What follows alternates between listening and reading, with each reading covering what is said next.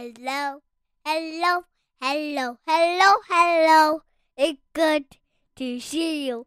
Say hello.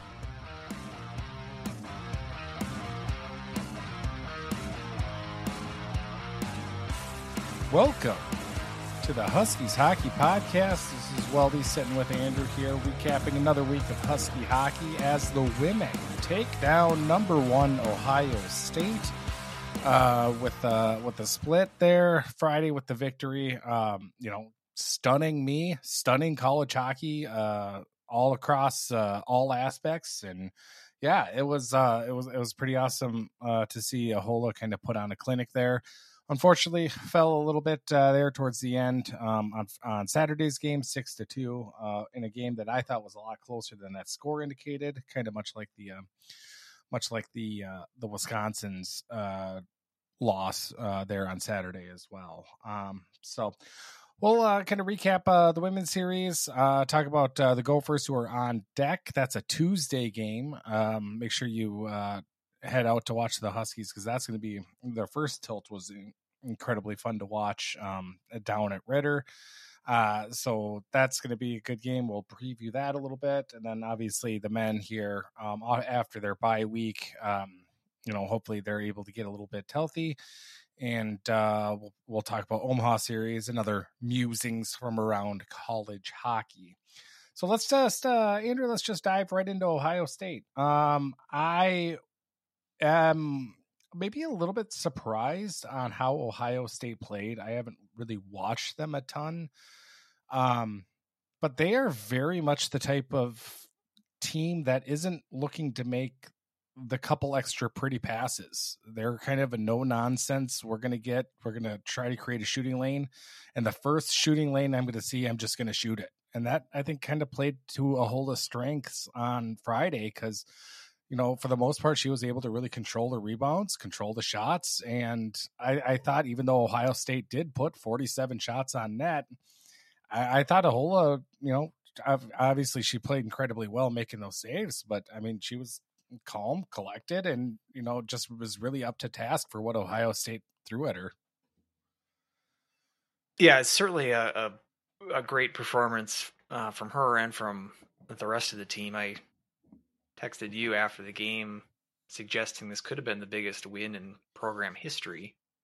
Perhaps that's damning with faint praise. I mean, this isn't a program that's got a ton of great memories over the years. But considering this win, on the road against a previously unbeaten team at home, a team that hadn't lost it at their home rink for quite some time, over a year. And yes, it was a 2-1 affair where you could kind of see the script developing during the game once the Huskies score on those 2 power play opportunities. And we know what to expect with Ahola at this point. Getting it after the second period, 2-1, thinking, okay, just 20 more minutes here, just clamp down. I wouldn't even say it was just like a gross trap and we're just going to not even pressure and just rely on Ahola. I do think that they had a decent amount of chances that they tried to generate offensively. They had a power play in that third period as well, and they took a timeout right prior to that, just showing you that Adelsky, as we saw at the first 2 power play opportunities they had cashing in, he was really hunting for that third goal to put him away rather than to need to rely on defense and goaltending for the rest of the way. I do agree the volume of shots were impressive for Ohio State, but perhaps not the quality of chances. There was also a fair amount of block shots for the Huskies all weekend. It was really nice to see the amount of selling out that forwards and defensemen in front of the goaltenders were, putting themselves in harm's way and coming up some key blocks there to extinguish scoring chances even before they got to the goaltender. So that was nice to see. It was a very exciting game from my perspective, because there was a couple of turning points in the game. The first period, I actually thought first 5 minutes or so, the Huskies surprised me as far as they came out with a little bit more jump than Ohio State did. They had a brief early shot lead. I think 3 out of the first 4 shots they got on net. Ohio State got a penalty around that 5-minute mark, got a power play, I should say, and generated, I think part of the shot total, I think they got a little bit of a Penn State thing going on where they do pad the shot attempts, because I think they counted 9 shots on goal in that power play opportunity. There may have been 9 shot attempts. I don't think there was 9 shots that actually made it to Ahola, but anyway, they killed that power play. Yes, shortly thereafter, Ohio State scores a goal, but once you're in the second period, at that point, I'm like, the game seemed to have settled down. Ohio State wasn't going to blow your doors off. And then once St. Cloud scores their first power play goal to even it up, then you're thinking, all right, I think they actually have a shot here. And to win a game like this, where you, again, take the shot attempt numbers with some grains of salt, but I think it was 75-25 roughly, like a 3-1 shot attempt advantage. If you're going to win one of those games where you're heavily outpossessed, you got to cash in on the power play opportunities that you receive. And They did with those first 2 power play opportunities, able to cash in. And that's how that's how the script was going to play out if they were going to win this game. And playing countdown, relying on Ahola at this point in the year, she and Choback have proven to be quite dependable. And I had a good amount of faith that they were going to close the deal, and they did. And quite the performance. And yes, the Saturday game leaves a bit of a bitter taste for the weekend, but still, coming out of Columbus with a split, as I mentioned last week, any points, I would have been thrilled with, much less a regulation win. Obviously, beyond thrilled for that. So yeah, let's. So what did you think as far as, I want to get into the Saturday game as well, because I agree that it was a game for about halfway through, and the game sort of just kind of lost them. They lost it there about a 5 or 10 minute stretch in the second period. Some penalty issues, some non-penalty calls that went, at least one that went in Ohio State's favor. It just sort of unraveled there, but I thought that St. Cloud, they played it well enough in the Saturday game for me to have the thought of, when it was 1-1, and again, that's first part of the second period on Saturday, the Huskies came out looking like, they had a slight advantage in the early second period, thinking to myself, God, she's going to win a majority of the points this week, and can we take this game to overtime at least? That was not to be, but I thought for the whole weekend, this was a team that played with Ohio State pretty well, and impressive from that perspective. And so what was your reaction watching on Friday, as far as, were you kind of like me, as far as you kind of picked up the scent of, okay, we're in this, to then you tie it up and you're like, okay. And then when they take the go-ahead goal, thinking this actually is possible here. What was your sort of experience as a fan watching that game unfold? Yeah, after Henderson was able to get her first of the year, and she's a freshman, correct? So first of her career. What a time to get it on the road against the number 1 team in the nation. But especially after I kind of dragged her a little bit for in the Wisconsin game, I said how she kind of circled the wagons after 2 teammates called for the puck, and then she whiffed on the shot. She definitely shut me up after clearing up the trash and getting that goal there to make it 2-1. I was a little bit nervous, kind of going through the third, and I was like, okay, I don't know, because I felt like Ohio State a couple of times this season has had some of those late time heroics that they've been able to pull out these games, or at least tie it up late. And so I was just kind of fearing that, but it was kind of interesting, because as it went on, it got to a point where there was about 3 to 4 minutes left to go in that Friday game.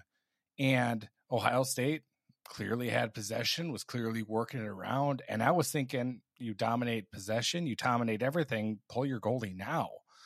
I was like, that makes the most sense at that time to do it. And then they didn't. And then for the next minute and a half, Ohio State couldn't get anything going. Right. And it was just a wonderful job by the Huskies to really pin Ohio State back and not let them get a chance to pull their goalie.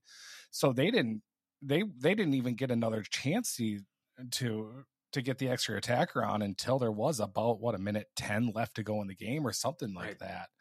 And then the Huskies kind of slowed it down. I know they took an icing there. I'm okay with that.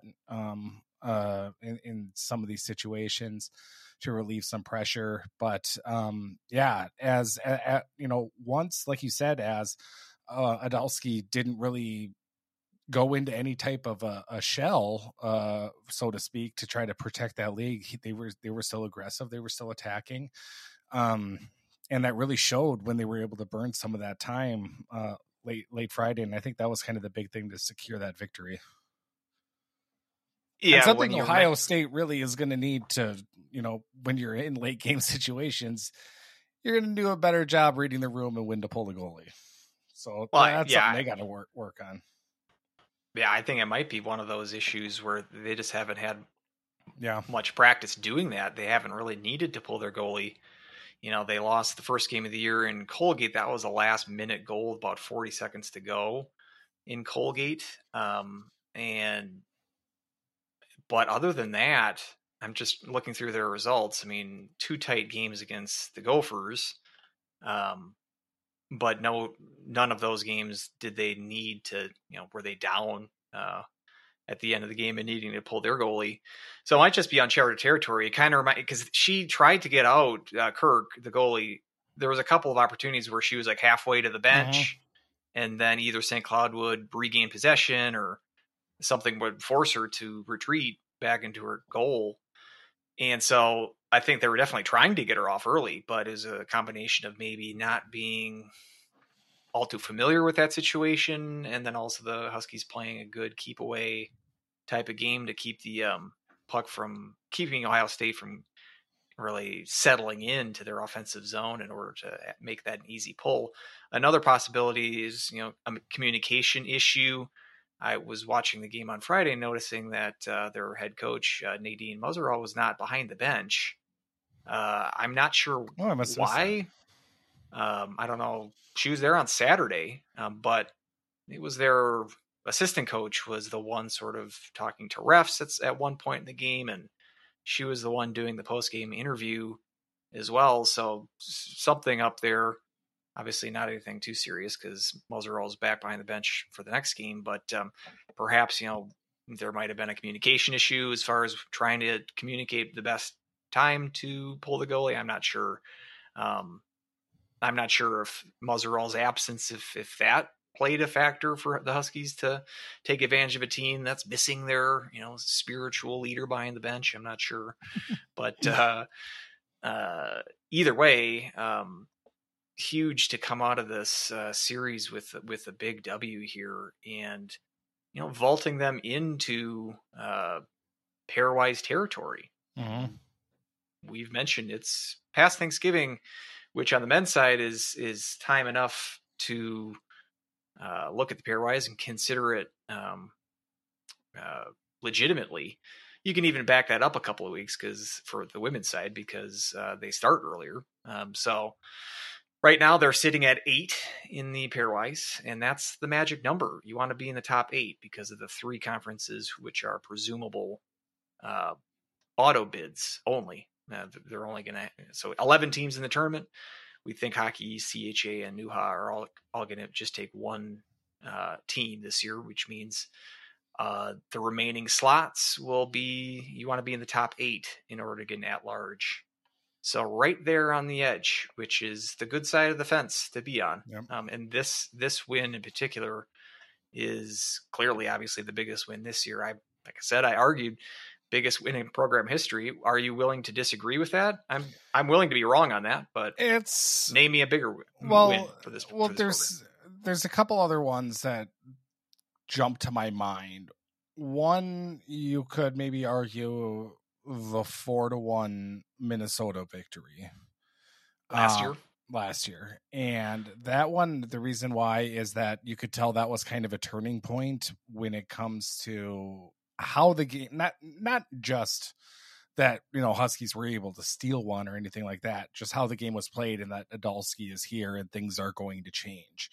And, that's kind of one thing that, I don't know, maybe it's not the time to talk about it now, talk about it later in the show, but JoJo and Avery Myers have a podcast, Dump and Change podcast, that I will listen to on YouTube.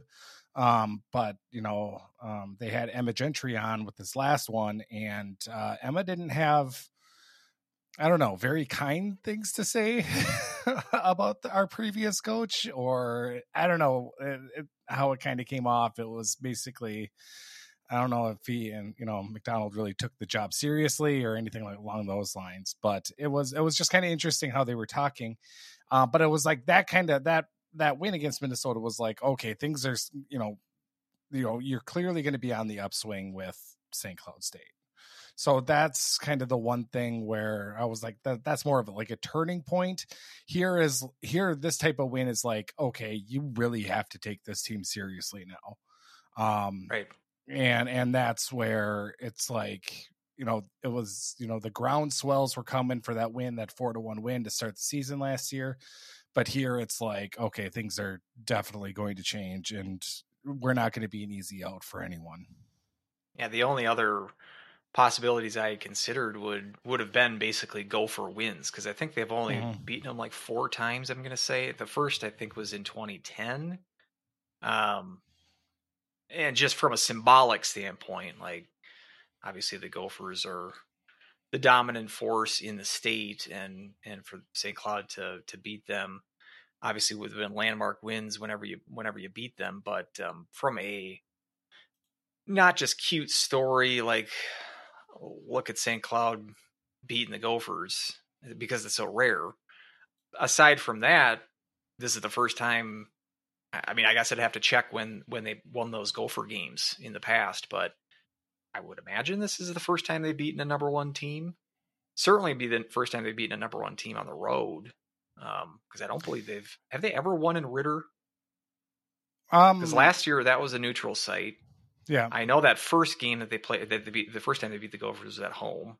Was Wisconsin number 1 at the Fill the Bowl game where we won 1-0? I don't think they were number 1. That's another contender too. I mean, They won the national title last year, and that was because it was a 14,000 plus attendance.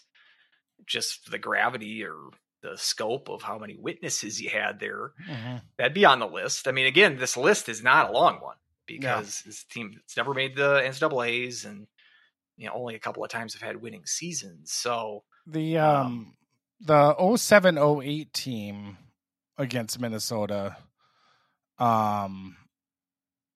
they tied and won in October. So maybe that was the first time that they beat them. I thought it was a little later than that. And that was the first time that Minnesota didn't get a win in a series. Really? Okay. Yeah, I remember. Was that because I wrote about that? Yeah, that was because I remember interviewing the players and kind of talking about that, is the fact that that Minnesota didn't come away with the victory at all. There was a tie. There was a 4-4 tie and a 2-1 victory at home. Was the 4-4 tie at Ritter? No. Yes, was the 4-4 tie was at Ritter. Okay. Yep. And the win was at the Herb. Mm-hmm. Okay. Well, you see what we're scraping the barrel here for wins 15 years ago. This is don't make me feel that old. If not the biggest win this weekend, it was up there. I remember. Let me know who would have been the scorers in that game. Can you remember? Ooh, random box score. Should we do it? Or should I just guess first? I'll guess first. Okay. Because you would have been there, right? Yep, I was there. You would have been to the home games. Okay, I'm trying to think of who I interviewed. I think I interviewed Caitlin Hogan and Laura Fast. I don't know if Laura Fast scored. She was the captain, but I think Caitlin Hogan, I'm going to be pretty sure of. Or was it Megan Fezon? It could have been Megan Fezon. Shoot. It was a 2-1 game, right? So we're looking for two scores. We're looking to, okay. I'm going to go. I'm going to stick with Caitlin Hogan, and I'm going to switch to Megan Fezon because I had a good rapport with Megan Fezon like throughout the whole year. Like she was kind of my go-to for a quote. Geeson, I don't think liked me very much. Oh, we've been over that. So, let's see. Here it is. Hey, all right. Sammy Nixon, from Danielle Hirsch, was opened up the scoring, 3:35 in. Minnesota scored on the power play. Rachel Drazen, no score in the second. And then the third period, Megan Fezon with the game-winning goal. There we go. From Holly Roberts and Caitlin Hogan. There we go. Hey, not too bad. That was early in the season, too. That would have been the first series of the year for our conference series, at least. No, that was the second conference series. We got smoked by Duluth right at the beginning. First conference series for the Gophers. Oh, maybe. But, and fun fact, right at the end of the game, 5 seconds left, checking from behind, game misconduct by Gigi Marvin. The sister of former Husky notorious checker from behind her, Aaron Marvin. Yes. So runs in the family. So where are you finding these box scores, by the way? Let's go Ostro? back. Oh God, no, I'm not. If I try to navigate anything through Ustro, it's okay. Now I got it. Yeah, it's not no. collegehockeystats.net is where. Yeah, because there's CHN doesn't go back further than like 2017. Ustro has the schedule and the results, but their links for the box scores are all dead.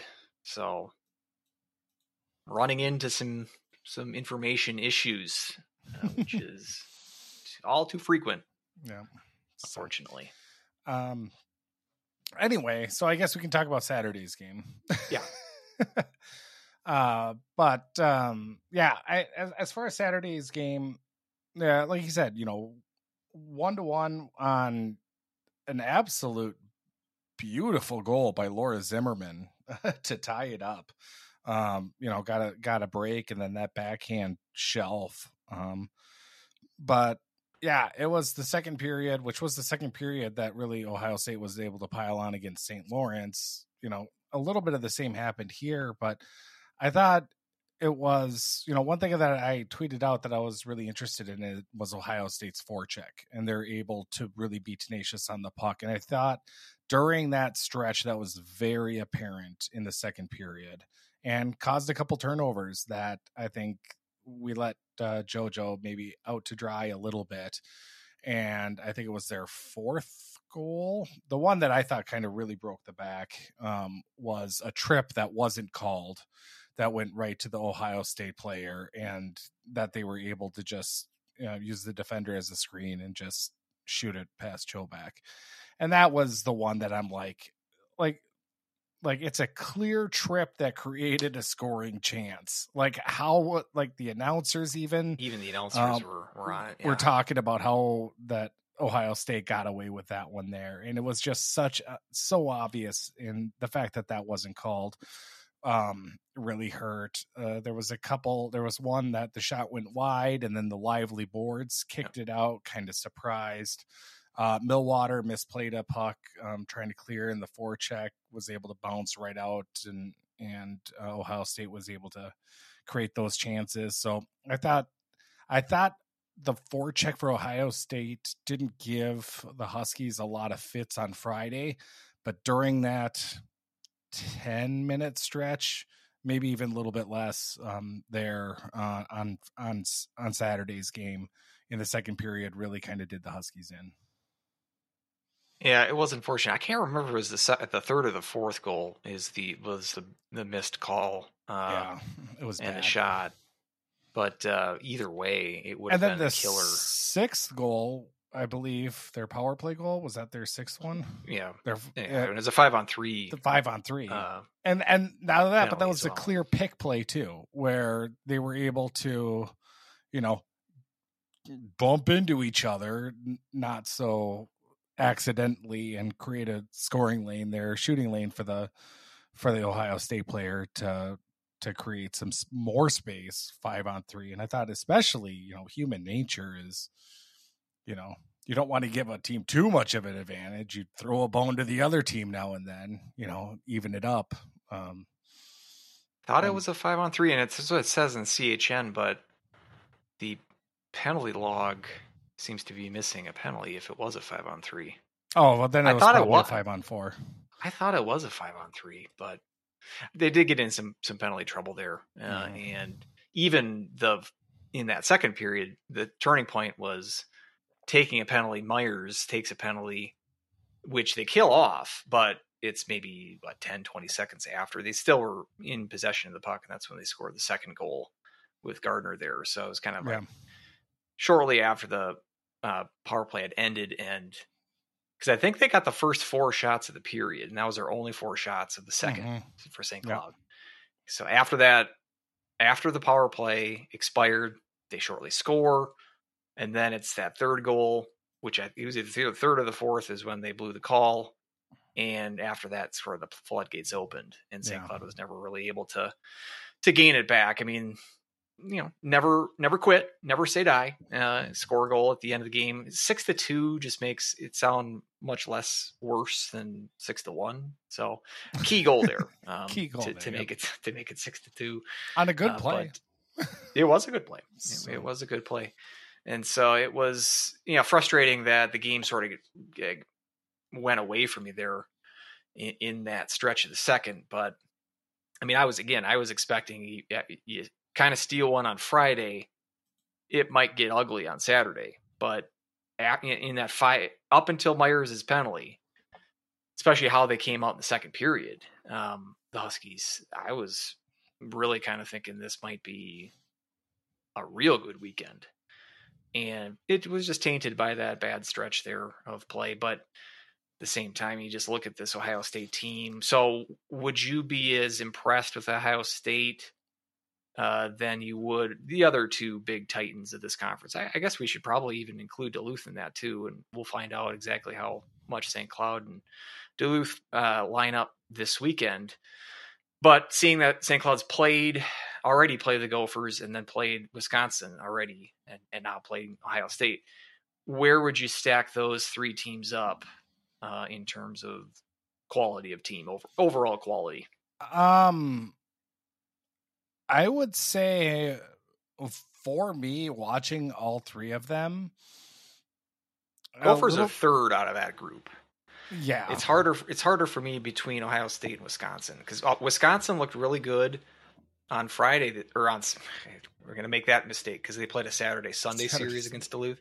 First game, second game. For some reason, they looked really good on Friday. See, I just said it. On Saturday, they looked really good. And then I think they got the first 10 shots of the game on Sunday because they have Harvey back, which is their, I think, best player and from the at the defense. And she was hurt during that Husky series.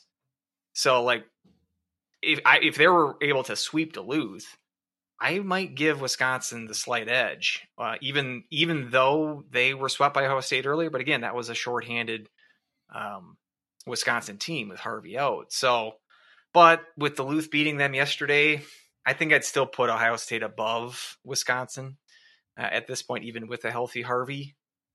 Say that 5 times fast. But what do you Healthy think? Harvey sounds like a sandwich like a country or like a country singer from like the 80s. Like if you go to like Herbert's and Gerbert's, you'll right next to the Comet Morehouse will be a Healthy Harvey. It's got like alfalfa sprouts on. Right, on exactly. It. Yeah. Some. It's like the least best-selling sandwich on the menu. Oh god! Like they're like corporates like looking to axe it for something better. But like corporate the whole time has wanted to axe it, but there's one guy who's like the vice president, who's like the son of the owner of it. Like, my granddaughter loves it. Favorite. It's like we got to keep the Healthy Harvey on the list. And they got some annoying consultant who says you cannot put healthy in the name of a sandwich. No one will want to buy it. And he's just like, see? Then it could go into lawsuits about, it's not actually healthy. And then all of a sudden you've got a whole other set of issues. But nope, that one guy loves the Healthy Harvey. But as I was watching the games, and maybe I'm a little bit biased because I watched Wisconsin in person, whereas, watching on the stream, for Ohio State, I just thought Wisconsin looked a little bit faster and looked maybe a little bit more dominant, whereas just the type and the style Ohio State plays is a little more just kind of throwing spaghetti at the wall and trying to get rebounds, which again, Ahola was able to see and able to swallow some things up. I just felt like they were on maybe Wisconsin was a little bit step ahead when it comes to that. Now, I would probably agree. I think that they are the flashier team offensively. Wisconsin is, but I don't know. Ohio State just might, it might not be as sexy, but it might just be a little bit more effective. They're a little bit more consistent since, right. They both have incredible depth. Yeah. Offensively, I'll say that. Like they can run 3 or 4 lines pretty solid. And again, if you have full health for both of these teams, but especially Wisconsin, they're very close. And I don't mean to shortchange the Gophers either. I just think that I think they're less of a 3 or 4 line deep team and more of a 1 line team. Past Abby Murphy, who might be the best player in college hockey, I wasn't really impressed with Minnesota, and I'm probably going to eat my words when it comes to Tuesday. But Abby Murphy was dominant every time she touched the puck. But after that, I wasn't really impressed with Minnesota. And I want to go back also to Wisconsin. I guess all 3 of those teams, none of the goalies really impressed me. Yeah, I think all 3 are weak in goalie. And I think if you had either, maybe not all 3, yes, all 3 of what we're talking about. Now, I have not watched Duluth at all. And Duluth, obviously, their goaltender is stout. So but if they're going to go with McLeod, who's undefeated in her collegiate career spanning 2 years, it's just 15 games. And so she was splitting time earlier this season. I guess we can, we'll be previewing Duluth. I guess we can mention our schedule here. Since the midweek game on Tuesday, we're going to have a short pod after that to recap the Gopher St. Cloud game. And then we'll get into a fuller preview of the Duluth tilt for this weekend. So I don't want to, step too much on that because we are going to focus on previewing the Duluth series a little bit more in depth in a few days. But yeah, they were sort of doing an even split at the beginning of the year with this Eve Gascon, but McLeod has been stepping up. And so she played both of the Colgate games, and then she played the game against Wisconsin that they won. I'm wondering if we're in a situation where they're deciding, and Gascon's putting up great numbers too. It's not like she's been, slacking, but it's possible that Duluth feels like they want to ride the hot hand. So you might see McLeod play both games this weekend. Well, we shall see with that, but they have, I think St. Cloud and Duluth probably have the edge over those 2 teams, those 3 teams even in net, but in terms of depth of scoring, obviously Wisconsin and Ohio State really lead the pack. And even with the Gophers. I think they have a better top line than either Duluth or the Huskies do. So I do think that we're seeing some separation among the top echelon of the WCHA. But getting back to the Huskies, it's just nice to see that they can not only can hang with a team like Ohio State and Wisconsin, as we mentioned during recapping that series from a few weeks ago. Thinking that we probably could have won one of those games or at least taken it to overtime. And so it's nice to see that these games are competitive. Even if that Saturday game got away from a little bit second period, it was closer than what the final score would suggest. So huge win. And it kind of sets, again, it sets the bar that much higher. Like, the season's, you're not going to make the tournament just with the strength of this one win in Columbus, even though it's a huge win. You're going to need to do this. Like, you got 3 games here at home before the first half of the year ends. Can we go 2-1 against the Gophers in Duluth? I'm setting that as my do that. That's impressive to me. What do you think? Is that too greedy? That's a little greedy. I mean, that's either a split against Duluth and a win against the Gophers, or which I think is what's going to happen. Would you think so? Or you could sweep Duluth and lose to the Gophers. Yeah, I don't know. I haven't seen enough of Duluth, so I'm really interested to see how they stack up. But it's probably going to be similar to the Northeastern game, if I were to guess. Because I mean, they're better than that. The type of game at least. Because both goalies have a 95-ish save percentage, so it's incredibly stout. How they're able to. And for St. Cloud's wins this year, especially against these top teams, we're not going to win 6-5 games. You're going to have to win the 2-1s and the 1-0s and the 3-2s. I think that's reasonable to expect. I just like the fact if we're continuing the goalie tandem, going to move into the preview of the Gopher game here. Yep. I would expect then Ahola to play on Tuesday. And as well as JoJo's been playing, I think Ahola's proven herself to be just a step better. And I like that matchup with her against the Gophers on Tuesday. And so if she can continue this momentum she's built for herself based on particularly this last game against Ohio State for her, I think that bodes well. I think it's going to be tough for them to score a goal on her, I think. And so you don't need to rely on a ton of offense. Just look at the stat sheet for St. Cloud. I mean, this is not the 85 Oilers offensively. But they could be like the mid-90s Devils defensively. So I'm going to call it. I'm going to say that they're going to beat the Gophers on Tuesday. Perfect. I like it. I mean, like you said, when it comes to the Gophers, it seems like they're just a one-line team. And obviously that one line is incredibly good. Abby Murphy already has 19 goals on the season. Averaging over 2 points a game. And a lot of that is based on some big games against bad teams. I will say that. That's also true. She had like 5-point games against Bemidji this past weekend and one against St. Thomas early in the year. You can see that with a lot of their players, actually. That's like the difference between the top echelon and St. Cloud, like playing the Bemidjis of the world and the St. Thomases that we saw a couple weeks ago for the Huskies. It's kind of like scraping out low-scoring games against St. Thomas, whereas, Ohio State and Minnesota and Bemidji are they're going to taking care of those teams a little bit. Those games are much more lopsided. We saw the Bemidji results from this weekend. It was a 9-1 and 9-2 for the Gophers. So they're just able to kind of pile on against weaker competition where St. Cloud's not quite to that level yet.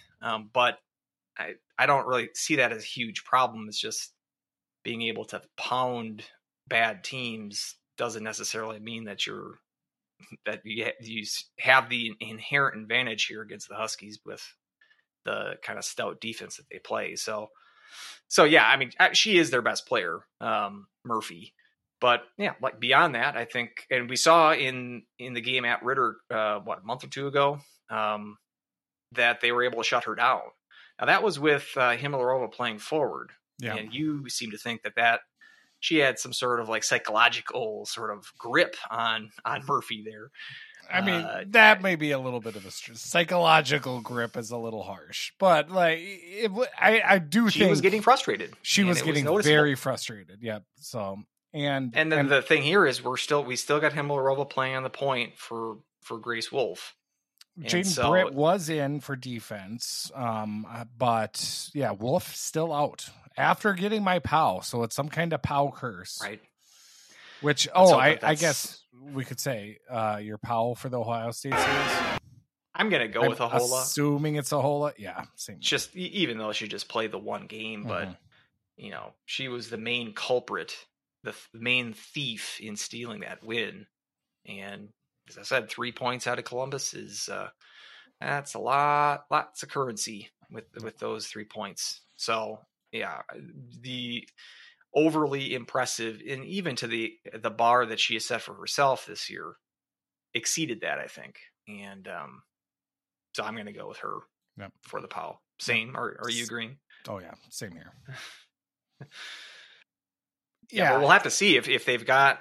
I mean, I would almost assume that Wolf's still going to be out. So if that still means that Himmelrova is going to be on the point, if sort of that defensive matchup among the forwards against that top line and namely Murphy, if that is going to be a little different with Himmelrova playing at defense, I'd like to have an injury update. It'd be kind of nice to have like a beat reporter. Do you want me to ask? I can go back to Adolski and ask. And you can ask we could ask our new podcast competitors. Ooh, exactly. At Dump and Change, which I have to shout out. I mean, I'm glad that you suggested that to me. I was kind of blown away by how much I enjoyed it. It was like very refreshing to see. Yeah, well, I'll just say, like, if you like our podcast, it's not like, I don't do a lot of editing. There's like there's maybe a little bit of awkwardness, a little bit of cringe factor, but at the same time, like what they're talking about, sometimes I'm like, whoa, all right, they're getting into that. Yeah, so I did not expect the amount of candor that they were bringing to the show. It really gives you kind of a fly on the wall perspective on like locker room dynamics and just like the day to day of being a hockey player, which I really appreciated. And I'm just so used to at least the men's hockey players being the world's most boring humans, giving no sort of hint of personality. If this was something that the coaching staff suggested Chobak and Myers do, I wish that Larson would do the same thing for the men's side, because but it'll gives be us boring. But if they're able to bring something like that, I just think for the men, it's just coached out of them at such a young age to like, this is how you're supposed to be in hockey. Whereas I don't know, the women are a little bit more real. And I appreciated that. Very much. It was really sort of kind of sucking me in to it. They had to put the bleep button a couple of times, not because of swearing. I think it's just because Gentry was oversharing. I think, right? Naming names of the innocent or maybe the half guilty, or the guilty, or whatever. So she was showing off her tattoos. At one point, they're kind of. I like the stories of like how especially Chobak and Myers. Myers coming from New Hampshire, transferring from New Hampshire. She's a Fargo native, but then played at New Hampshire, and as she said, didn't necessarily play for New Hampshire as much as cheered for New Hampshire. So she was looking for somewhere to actually get in some action, and so she came to St. Cloud last year as well as Chobak, and she came from Duluth, obviously. And so interesting to hear, Chobak's their perspective. Side. Yeah. And like what the decision-making process was like. And I did notice she didn't answer my question though about did you know that you were going to split time with Ahola, because it sounded like she didn't really care for splitting time at Duluth. So and then coming here to split time, I don't know. She dodged that one of mine. But you got to come with more fire. Apparently. Apparently. And I'll say too, like it was as someone myself who is an expert on comedy, and because I'm kind of like a comedian, I'm kind of a funny guy. I'm somewhat of a comedian myself, right? As you can tell, it was actually really funny. Myers in particular has got some good comic timing. Their banter, I think they said that they live with each other, so that you can kind of tell like they've got some experience with each other, and it was just really entertaining. It wasn't wall to wall hockey talk, and it was actually refreshing in that manner because it humanized the players, and it gave I was wondering too, because this is like the biggest trip for them, I guess, other than in the conference at least. But so I think they mentioned they busted to Ohio, which is going to be a really long bus ride. They took a plane. They did, but it was a red eye. Like it was like they had to get up at like 3 a.m. to go to the airport to leave. So like they were up really early. For some reason, I thought that they talked. I follow Avery Myers on TikTok as well, who has like 10,000 followers on TikTok. But it's kind of she's stepping up her socials. She's got the TikTok on the lockdown. Yeah. So it's impressive stuff. But it's a good podcast. Check it out. Dump and Change. I found it on YouTube where you suggested it, and they have very good production value, much better than ours. Video, good audio, good set design. Yeah, they must have the power of Huskies Productions behind them, or the UTVS crew. So yeah. But looking forward to the next episode. The next iteration. It was pretty good. So, you're calling a win. I'm calling a loss. I'm not. I guess I'm calling a loss, but I do feel I'm calling a tie. I think it's going to be a tie. I think it's going to be a 1-1 tie. Who's winning the shootout? Yeah, it'll be St. Cloud. Why not? St. Cloud will win in the shootout. There we go. Okay. Husky students, it is double points night on Tuesday to go. I don't know what that means. So I hope I don't either.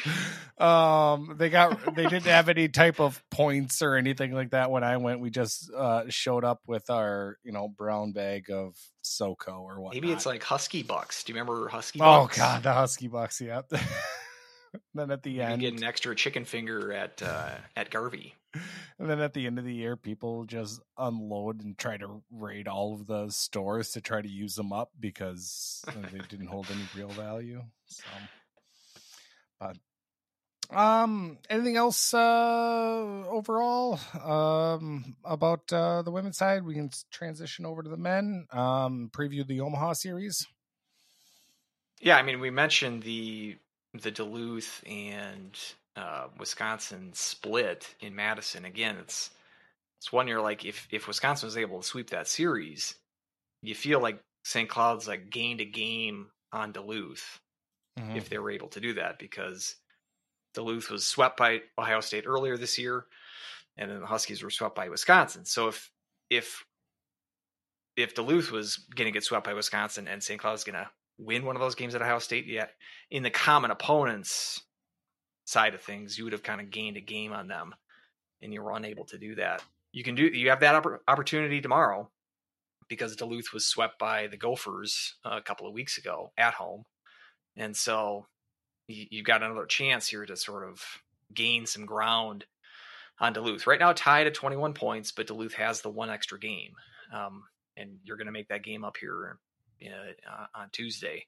So that's kind of where we're at. Like I mentioned I did want to mention too, another one of these, I wish there was beat writers. So the Gophers, as I mentioned, played Bemidji State this weekend.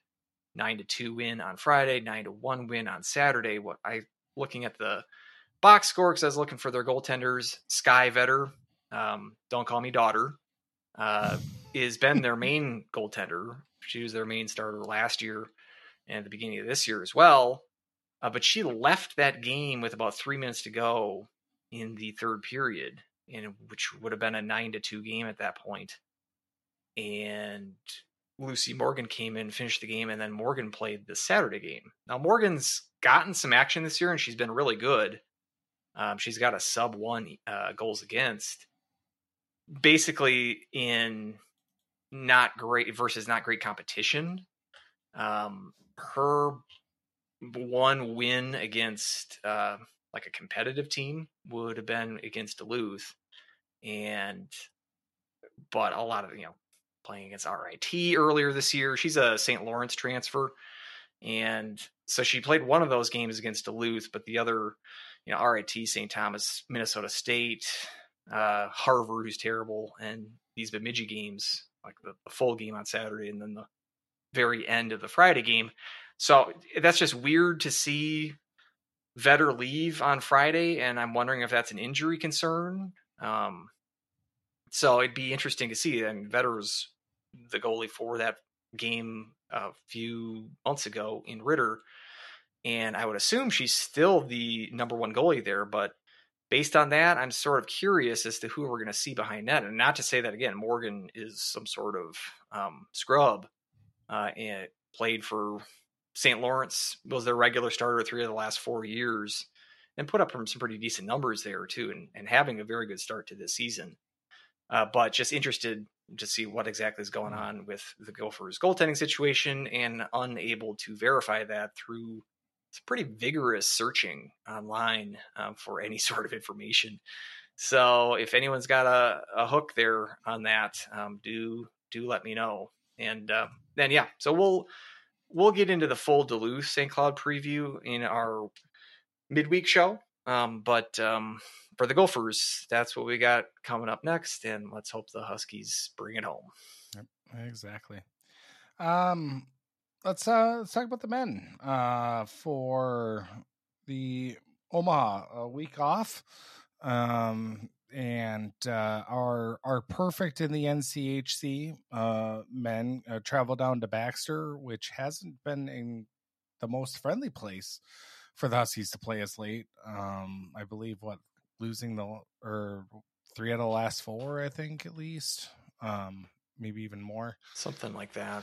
Again, it's kind of like Western, where St. Cloud used to dominate down there, and then somewhere the worm turned, and Omaha's been better of late down in Omaha versus the Huskies. But we can change that this weekend. Yep, and I'm hoping so. I guess the big question is, I can't believe I'm going to say this, but I am. The big question, that I have is, injury concerns and the health of Mason Saltquist, which, again, I don't think I would have ever thought that I'd be concerned about the health of Mason Saltquist, but here I am. Or if they're, going to give him some extra rest or anything along those lines. It sounds like Reiners is going to be out, for a little bit longer. At least how I was under the impression, at least, but Bemidji, that they were eyeing him for a return. But Omaha was they split last weekend, and Omaha's kind of an interesting team. Their power play is absolutely abysmal. Clipping along at 12% right now. But they've got a 9-4-1 record. But 3 of those wins are in overtime. Obviously, Huskies, 2 of our losses in overtime. So don't go to overtime against Omaha. That's right up there with fighting a land war in Asia. So that's going to be kind of a big key for the Huskies. I am a big fan of Latkozy and net. So we'll see if he gets the nod there for both games. But it's kind of the weekend here where the Huskies really need to, keep the momentum rolling against these teams, especially right before we have the next conference series coming up against Denver and North Dakota. We can't really slip when it comes to getting these points in the NCHC. Yeah, did you watch any of the action against Duluth and Omaha this past weekend? I did not. I decided to watch the 0 goaltending and defense played in the North Dakota Denver series. Yeah, it was a fun series. If you like goals, that one was the one to go for. Yeah, compare the 7-5 game out there to the 1-0 overtime win game. Yeah, which I watched most of that. And yeah, I wasn't terribly impressed by Omaha. We're mentioning Duluth's struggles this year, and that was their first win since October. That Friday game, not a full split. I always feel compelled to point out it was an overtime win, so it was 4 points for Duluth and 2 for Omaha on the weekend for the conference points at least. But able to salvage something out of the weekend in overtime there. Just as you mentioned, power play struggles. They had a 5 in a major power play opportunity in that second Duluth game that they didn't do much with. They're just kind of struggling to score, particularly against tougher competition. It does seem like Latkozy, he started every conference game this year. We were kind of mentioning beginning of the year was kind of splitting action against in non-conference, and thinking it seems like this Latkozy is clearly better than your backup transfer from Lake State, but he's at least been getting all the starts in conference play, and he's been all right. Got pulled at Denver. That'll happen against Denver to the best goalies even, but save percentage at .912 right now. It's good. It's not great. Actually, I think Bassey's got a better save percentage than him so far this year. No, Bassey's a tick under at .908 save percentage, but right about even.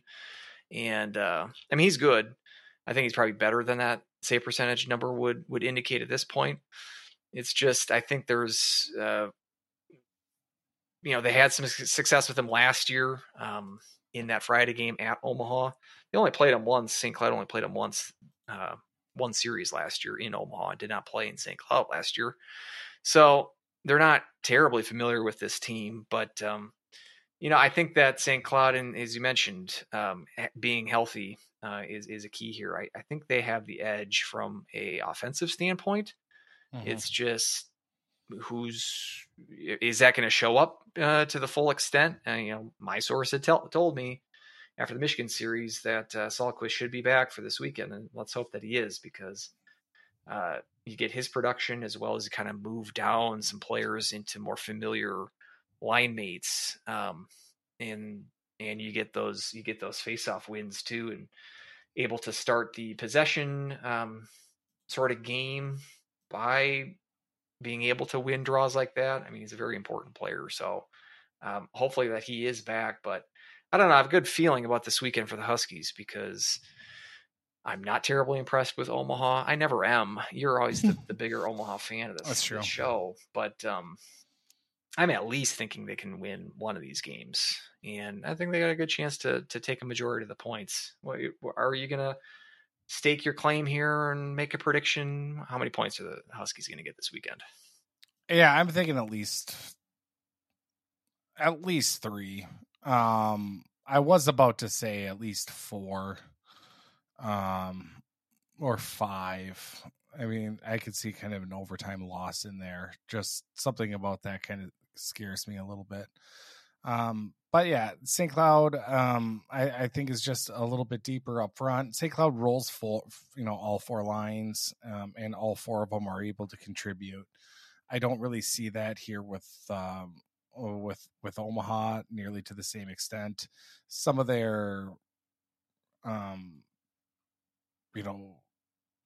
of players, maybe had a little bit of a a rougher start. I expected Jack Randall to be, a little bit more dominant than he has. I mean, he had, nearly 20 goals last year here, and so far has only had 4 so far to start the season. And I think, I'm looking at Randall because I agree. I believe he had the overtime winner for Omaha in that Saturday game.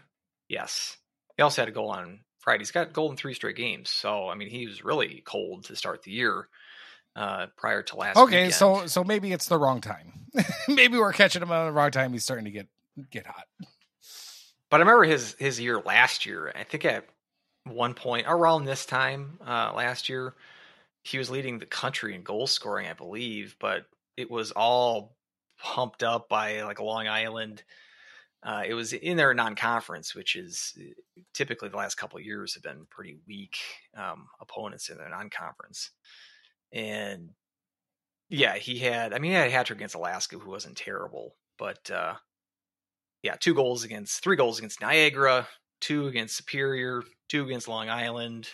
He had a couple against Miami and CC later on that year too. So he kind of feasted on some lesser competition, and wasn't like a prolific scorer before that. And so, but as a 5th-year player for them, and kind of expecting a little bit more out of him. But these Lutkeys that they have, no relation to Josh, and different spelling. One's a forward, one's a D. The forward was a drafted player this past summer, and I know he had a little bit of hype, as much hype as you can as a Omaha incoming freshman can have. But I think he's a solid player, good prospect. So I mean, they've got some talent, but seemingly just not really clicking so far. And I just hope that this isn't the weekend that they find it. The more that we say it, because when you were kind of dithering about whether or not St. Cloud's going to take the majority of the points this weekend, I was going to go out and say, I'm going to call it. They're going to get a majority of this discussion we're talking about right now. Like, I don't, kind of like hand waving away Omaha. This reminds me of going into Duluth last year after the Anhorn injury, and kind of we were like, Duluth, they ain't anything, and then they got swept that weekend. Yeah. So the more that we're sort of being confident is kind of giving me a bit of pause, which that's a good point. That's what I think what the healthy thing to do if you're a St. Cloud State fan is have some skepticism whenever you hear too much optimism. Hey, pump the brakes there, bud. So I don't know. I think Omaha's a decent team. You can't hand wave them away like we're doing.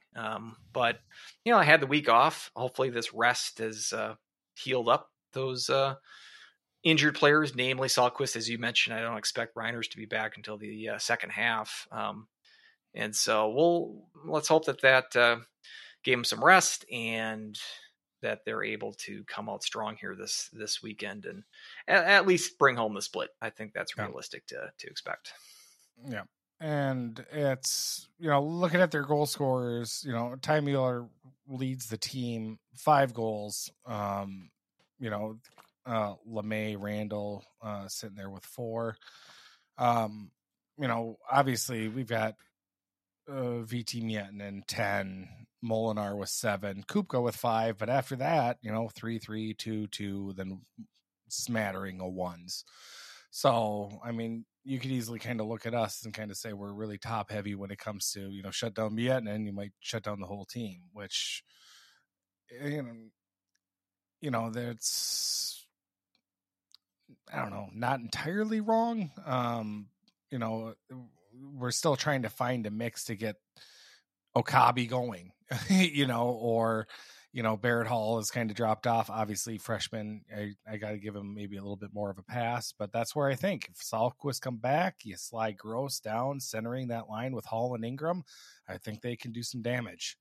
So that's what I'm going to be looking for, seeing how these line matchups kind of work out. And hopefully we get a good series against Omaha, a good presence there for the Huskies, and just, I hope I don't complain too much about their benches being on opposite sides of the rink, because I absolutely hate that.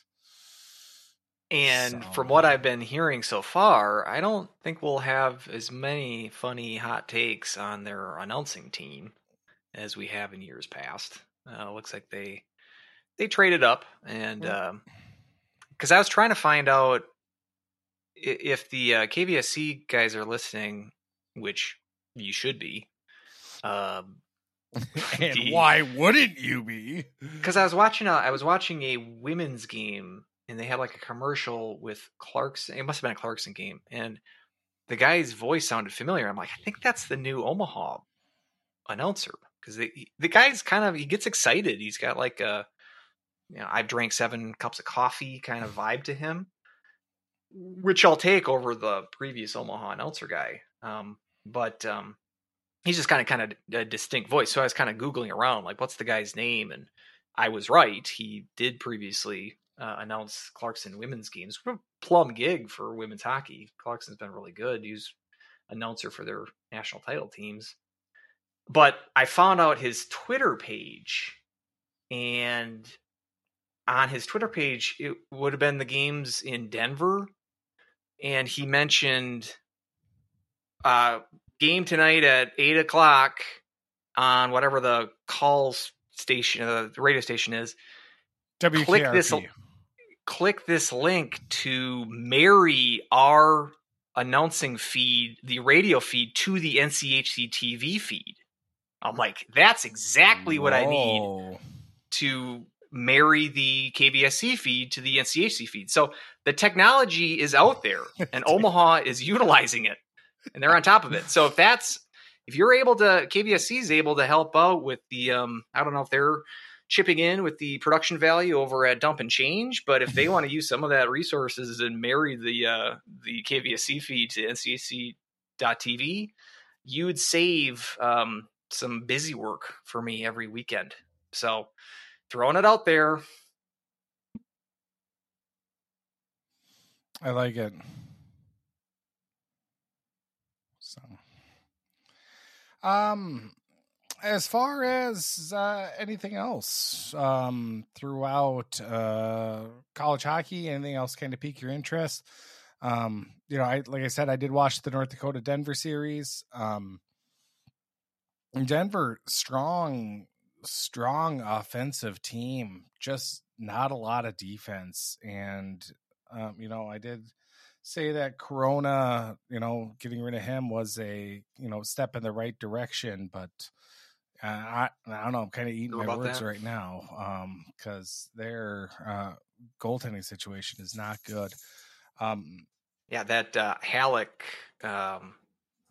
whereas Bassey's kryptonite is the high blocker, I think Halleck's high glove is where you want to beat it. Either that or Dakota just was shooting some lasers there, because they were able to fire at will past Halleck in that third period on Friday. Yep. Had some nice snipes, but he's again the competition. Like he looks great. 2 shutouts against Yale. Now Yale is terrible, but so he can look great against bad teams. But then when you face a good team like North Dakota or even Omaha, which was a couple of weeks ago, when they were able to win that game, the rescheduled last 2 periods of the game on Sunday, Halleck didn't look particularly good in that game, or even that series. He gave up 4 in the game that they won. That's like Denver's like an 85 Oilers offensive. They're an 80s team, because they're winning all these games 8-5, and kind of fun hockey if you like a lot of offense and a lot of spread out action. No complaints for me. But that's that's going to be a weakness for them going down the stretch. How do you think? You think North Dakota? I mean, now they're number 1 in Pairwise. Think they're for real, or what's your take on the Fighting Green guys? Yeah, it's hard to say that they're not for real, considering that, just how far we are into the season, and obviously, only losing 3 times so far. It's, the I God, I don't like to see them succeed, but I do feel like they are maybe a little bit above Denver at this point.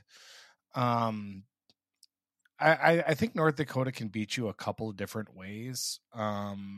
And like they always do, they always kind of come in waves. They really seize momentum. They found the rallying cry after Denver scored all those goals and, lifted their stick up in the air as they were doing their flyby. And then North Dakota started doing it right back to them. And like they get these rallying cries that they're able to kind of kind of feast off momentum. Whereas Denver feels like, if the passes are connecting and they love those backdoor kind of passes, then yeah, you're going to have a tough time defense trying to stop those chances. But if those don't connect or anything along those lines, I don't think Denver has a second way to beat you. Whereas I think North Dakota can kind of muck it up, kind of grind it out. They can beat you in a foot race. So that's the thing that kind of maybe gives me a little bit of pause, a little bit of worry. And we'll obviously see in January when that series happens how these two teams are really able to match up in our only meeting, and that's here right. at St. Cloud. So yeah, it's that's kind of my take. They were able overtime win at Boston, followed by a loss, but those were 2 incredibly tight games. Obviously the Denver again overtime loss, and then a win. So it's you got your clear kind of echelon when it comes to the NCHC as well, because you got in my opinion you got your top 3 right now, and really you got your top 3 because St. Cloud hasn't been tested nearly as much yet. We've got you can argue with Western Michigan, where we were able to sweep out there, but after that, we took care of business against teams we should take care of business against, and we've got a fun we've got ourselves some good equity, and now we just have to kind of continue that momentum, and that's why this Omaha series, in my opinion, is so incredibly important. Yeah, I would even with North Dakota at 5-1 and St. Cloud at 6-0. Now the one for North Dakota is an overtime loss. So, but I still think that I would give North Dakota the edge based on their schedule. Like talking equity, winning a series at Denver, taking 4 points in Denver. That's going to be tough for St. Cloud to top when they have to go out to play Denver. So, it's a good weekend for them, for sure. Looking too, because I thought when I was talking about North Dakota, if they're for real or not, I was wanting you to bring up Pearson, just to be like, that's the difference, because that seems to be it was the pre-made reason for how North Dakota is going to turn their year around this year. And I, like that Friday game, they gave up 4 goals in the first 12 minutes of the game, I think. Now, some of them weren't his fault, but I don't think some of those were the best goals to give up either. And looking at his numbers, he's got a 9.14, which puts him at 27th in the country. Yeah. Right around average. But that's the top save percentage among NCHC goalies across the country. He's the top ranked, highest save percentage among NCHC goalies. Ooh. It's kind of an interesting conference where wow. don't really have. I'm sorry. I missed it, and I didn't expect to miss it. Guess who's number 1 with a 9.25? And this is not in just token time. Okay. Cameron Rowe from Western Michigan. Oh, there we go. Who did not look very good against St. Cloud, I thought. Mm-mm. But so I guess he's second in the conference in save percentage. But everyone's sort of in that little lump, a little glob between 9.14 and 9.05 or so. I mean, you got Latkozy close behind at 9-12. Bassie's a little bit further down. Bassie and Imberico. Imberico, obviously a lot of hype there as well. And he's just at a 909 right now. But then you got, Halleck down at, let's see, 5th worst among goalies with more than 10 games played this year. He's just a shade above Dylan Malin from Stonehill, who dropped to 0-13 this last weekend. Not that goalie wins are all that important or that they have a ton of control over that, but not a very good sign when you're favorably compared to a Stonehill player of any position or caliber. That's never ideal. Certainly worth some trepidation in Denver. But North Dakota's good. I don't like seeing that. But and they got CC at home this weekend. So they're going to be tough. Whether or not they're the team to beat, I guess we shall see. But right now, I probably would give them that edge based on their results here this weekend against Denver. And I think Denver's got the offensive edge. But defensively, there's not many teams. I mean, I'll put them ahead Miami, but they might be pretty low this year in terms of team defense in the NCHC, which is not something that we're used to saying. So be very interesting how it plays out here coming in the second half of the year. Exactly.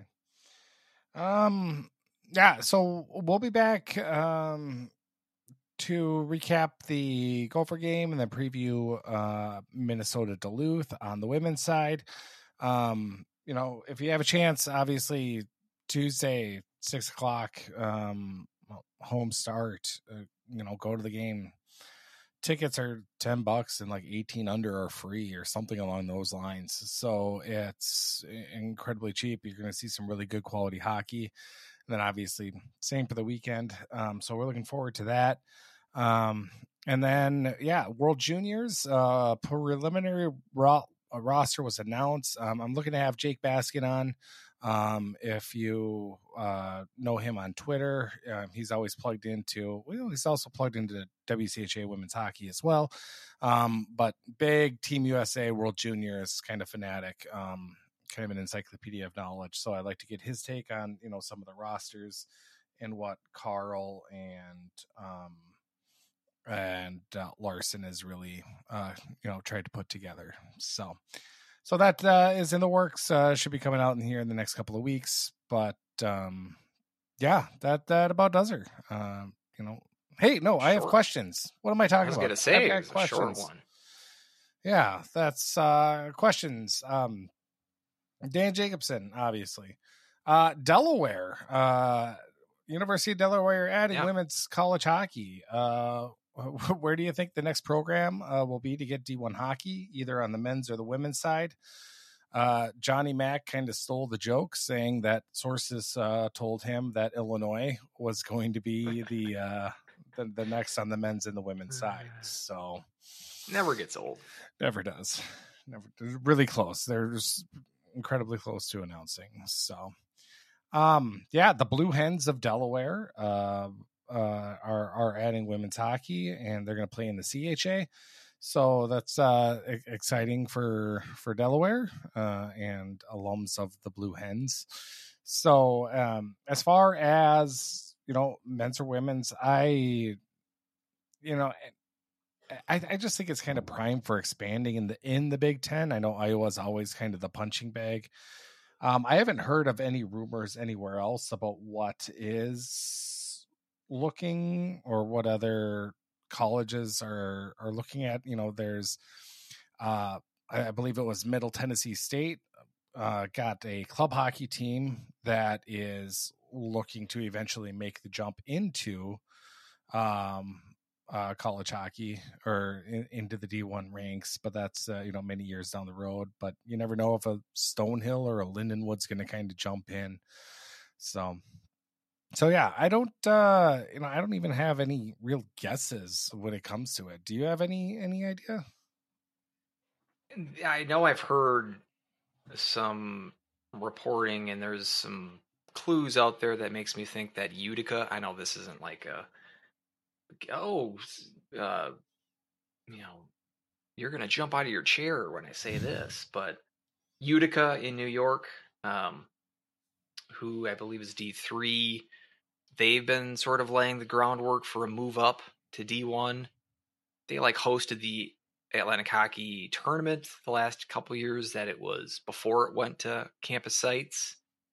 And so that one seems to be close. If I was going to bet, I'm going to say Utica, but which could cause some dominoes, because there has been rumoring that those teams might be able to split into a couple of conferences as well. That what you do is Long Island and Stonehill, which are still independent for the men's side. Both of those teams are in the Neuhoff for the women, but there's enough teams to go around that there could be potential room for two conferences. The sticking point there is, yes, the 6-team minimum has sort of been the rule of thumb, but it's not necessarily going to be the case that you're going to automatically grant auto bid status to a new conference. And so if you are Atlantic Hockey, you're going to lose some of your teams, and as they go off to form a new conference, that might not necessarily mean that new conference is going to automatically have a auto bid, which means why would you want to bolt from Atlantic Hockey, who does have the auto bid, into a league that doesn't? Yeah. So there might be some politicking going around as far as you need enough teams to form a new league that's going to be assured of getting an auto bid. So it's uncertain there, but for the amount of reporting there and the people involved with Utica that seem to be talking to the sources that are reporting this, it seems like they're fairly confident. They have a facility, as I mentioned, it was the one that hosted the Atlantic Hockey tournament. So they have a lot of the check boxes already checked. But I mean, as far as dream scenarios or dream colleges, I mean, we've talked about this before. Just think of a Power 5 team in the SEC or what was the Pac-12. Thinking of those sort of big universities in areas of the country that do not have a college hockey presence would be really exciting. California is there for the taking. These teams play club hockey. UCLA is a decent club team. I know Arizona's club team plays them. I know Oregon's club team has a bit of popularity in their neck of the woods. The big thing here is facilities, but they're at least able to play in some facility now, which is suitable for their club needs. Now, obviously, that's not going to be entirely suitable for a D1 program, but you think that these universities have boatloads of money that they could maybe throw a couple $1 million, a couple dozen $1 million maybe for facility that can make them feasible in terms of a D1 program. So I don't have any insight as far as who's actually making movement towards that. But it'd be nice if we see University of Florida or University of Washington, some of these big name schools, because that I think can really drive the interest much more so than a team like Utica. Yeah, I do. Dream scenario, somewhere Pac-12 to play Arizona State, like a USC, UCLA, Arizona, just, something kind of down there to have them get a true rival when it comes to that. And bring back then you'd have to have them play in the NCHC then. Yeah, for a little bit. For Arizona State's at. Yeah. I guess we need to make an even 10 eventually, right? Mm-hmm. Can't stick a 9 forever. Yeah, exactly. But yeah, that would be great. I mean, I mentioned they're building an arena here in Tucson for the University of Arizona, but it's just for their club team, and they don't seem to have any intention of moving it up to the D1 level. They played an exhibition game this year against Arizona State. I think it was 16-0. That was a hockey game. That was hockey. Yep. Any other sport. So that would be my dream, because then I would have a D1 hockey program in the city that I currently reside. Yeah. But it doesn't seem like that's really even on the radar for them, unfortunately. Dan Jacobson, second question. Does Grand Theft Auto 6 get released on the Switch 2? And my answer is I don't think it gets released on the Switch 3. I don't think the Switch 2 is going to be powerful enough to run Grand Theft Auto 5 or Grand Theft Auto 6. So we'll probably have to wait a decade before that comes to a Nintendo system, but that's going to be my guess. So, any thoughts on the teaser trailer for Grand Theft Auto 6 or no? No, I mean, I did play it. This would have been back in like the PS3. That's how old I am. So I don't even know which one that would have been. 4? I think it was 4. Was it Liberty City? I can't remember the numbering of it. Maybe it was even 3. I'm not sure. So they're coming out with the 6th one? They're coming. Well, the 6th has been in development for a long time. Grand Theft Auto 5 came out in 10 years ago. Maybe that's what it was then. But I think that was on the PS4. PS3, I think, had Grand Theft Auto 4. Yeah, because So my gaming days ended, the PS3 is the only game console that I had, the last one that I've had. And I still have it, but I don't really use it. But I don't know when I would play. Like, I have zero free time. But yeah, that's. I did like Grand Theft Auto. It's a good just dicking around kind of game, because I don't even get into any of the missions or anything. Just I'm just steal a car and do some drugs and kill some people. Just good old American way, right?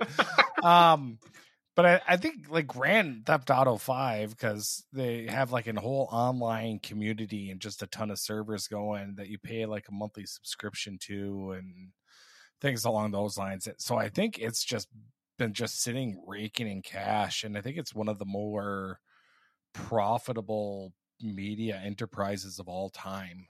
I think it's made like $8 or so billion, something like that. I think it passed like Hollywood when it comes to like any movies by a long shot. So actually, I think it was $8 trillion. Actually, trillion. Yeah, with a T. It's So, a lot of money. That's not too bad. And they always say the first trillion is the toughest. It's that. Don't I know it? So. But yeah, Switch 2, I don't think it will be powerful enough to run it. Maybe we'll get Grand Theft Auto 4 on it. So that's right. Chester, thoughts on college football playoff decisions versus a pairwise like system? Seems like a lot of college hockey Twitter community was meh on the pairwise and now are really appreciating over the football chaos. And the next year's football situation is going to be a lot more fun with 12 teams. Yeah, I was actually kind of surprised with how much people were really like pairwise for life when people were really upset with the 4 teams that are in the college football playoff. I do find that interesting, considering that we had that with the BCS, where it was more of a computerized formula and people were not a fan of that at all, which is why we went to this system. So it's, I think, a little bit of recency bias right there. And, we have these discussions every now and then when it comes to, which is better. I think both of them have their merits, and, the pairwise isn't as, the end all be all of like, this is a definitive ranking and, hold it up to the light, to the words of Jesus or whatnot. But like, there is something to be said about always knowing where you are at every step of the way, whether you're in, whether you're out. But at the same time, you can still be slanted with, should games in, October count just the same as games in February, or could St. Cloud's non-conference record really sink their chances? Things along those lines. So I don't know. I found the discourse kind of interesting about it. I didn't really wade in too heavily into it, but I found it kind of interesting that, they had the BCS and people didn't like it. I've made that point, that exact point before, and you like that point. You liked it so much that you're recycling it as your own right now. So I like apparently, that. I didn't know that was your That's point. the trademark of a good point. I don't follow college football enough to. What is it? The good artists steal or something like that? How does that quote go? Good artists borrow, great artists steal. There we go. That's apparently what I'm doing. I'm just stealing your points. And I am an artist. Yeah, there you go. A sandwich artist, but it's with the Healthy Harvey art. It's all art. I'll tell you. We already created a sandwich. Extra alfalfa sprouts. So I don't follow college football enough to really have a hot take about the Final Four that they picked. I thought, for some reason, and this is how much I'm out of it, I thought this year was when they were expanding the field, but so it's just the Final Four for this year. Next year they expand it. Which we get to have this. And I'm sure that there's going to be a 13 and 12, 13. Oh, right. You're going to have the argument's going to be the same there. It's like who got screwed out of 13th place rather than 12.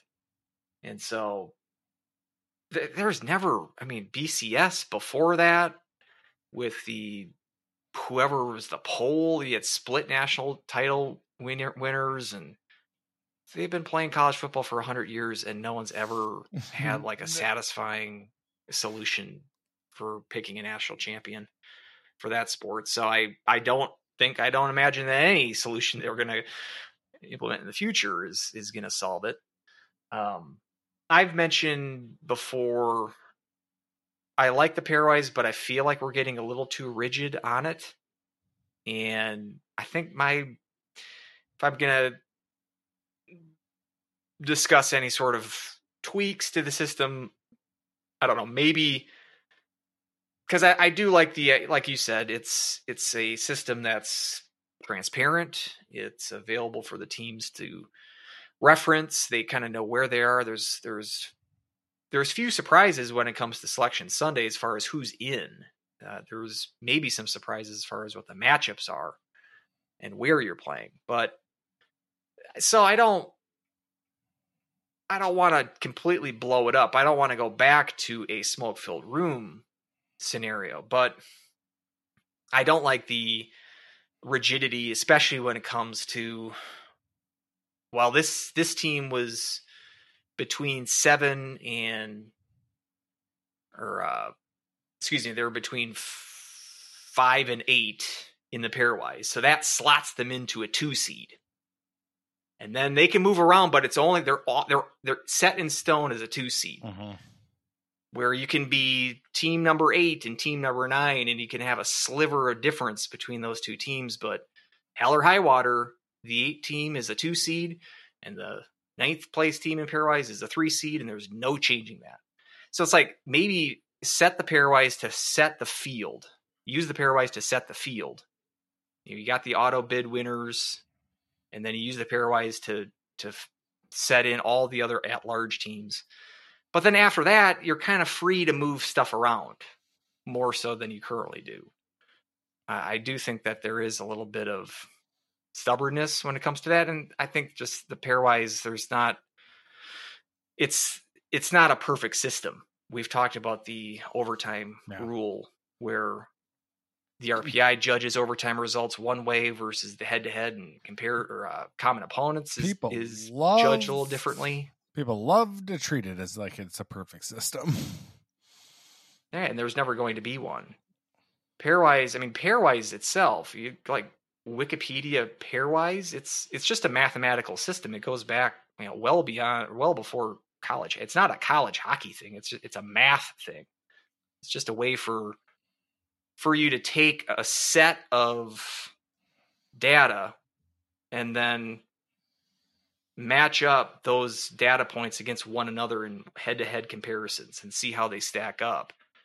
And it's only as good as the data that you're feeding it. And so that's why over the years, it's every couple of years, the pairwise criteria is tweaked. We used to have the Tuck Cliff. Used to have the road and home weighting, which you're not a fan of. That's only been a thing for maybe 10 years. I mean, it used to be the same result. It would have been, if you won at home versus you won on the road, it was the same. There was no difference between the two. The Pairwise doesn't take into effect or doesn't take into account like the results of like the scores. So if you win 15-1 or you win 1-0, it counts the same. So, I mean, I'm not saying that, and I'm not even saying like improve the formula and you're going to get a better Pairwise out of it. I don't really, in general, like to rely on machines for the truth. I like to use the machines to give the humans the best possible data and information to make informed decisions. Ultimately, I think it should be a human decision. So my best scenario would just be, use the Pairwise to set the field, but then free to move things around from here to there. Give me some compelling matchups. I'm willing to move, a 7 versus 11 matchup. That might not be the best. That might be for bracket integrity. That's going to anger those people.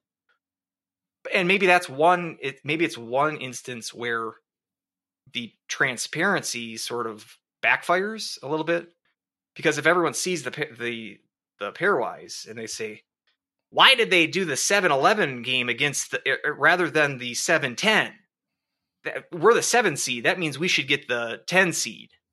And then they set us up against the 9 seed. Like, they're screwing us. Whereas if we weren't privy to the actual standings, I mean, the difference is so minuscule. Yeah.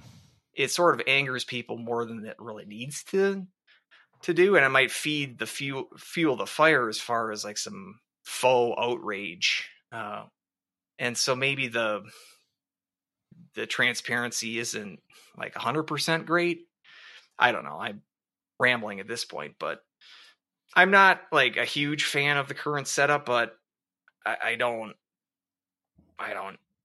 see it like I don't hate it either. Like I said, just I think we can make some informed decisions without being so strict to the computers.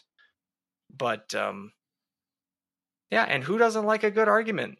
Florida State fans they're having a hot week right now. Yeah. This week's going to go really fast for them because they're hot and bothered and they've got some good arguments and they got some good logic. They're becoming good, debaters this week because they're coming up with good arguments and they're being passionate about it.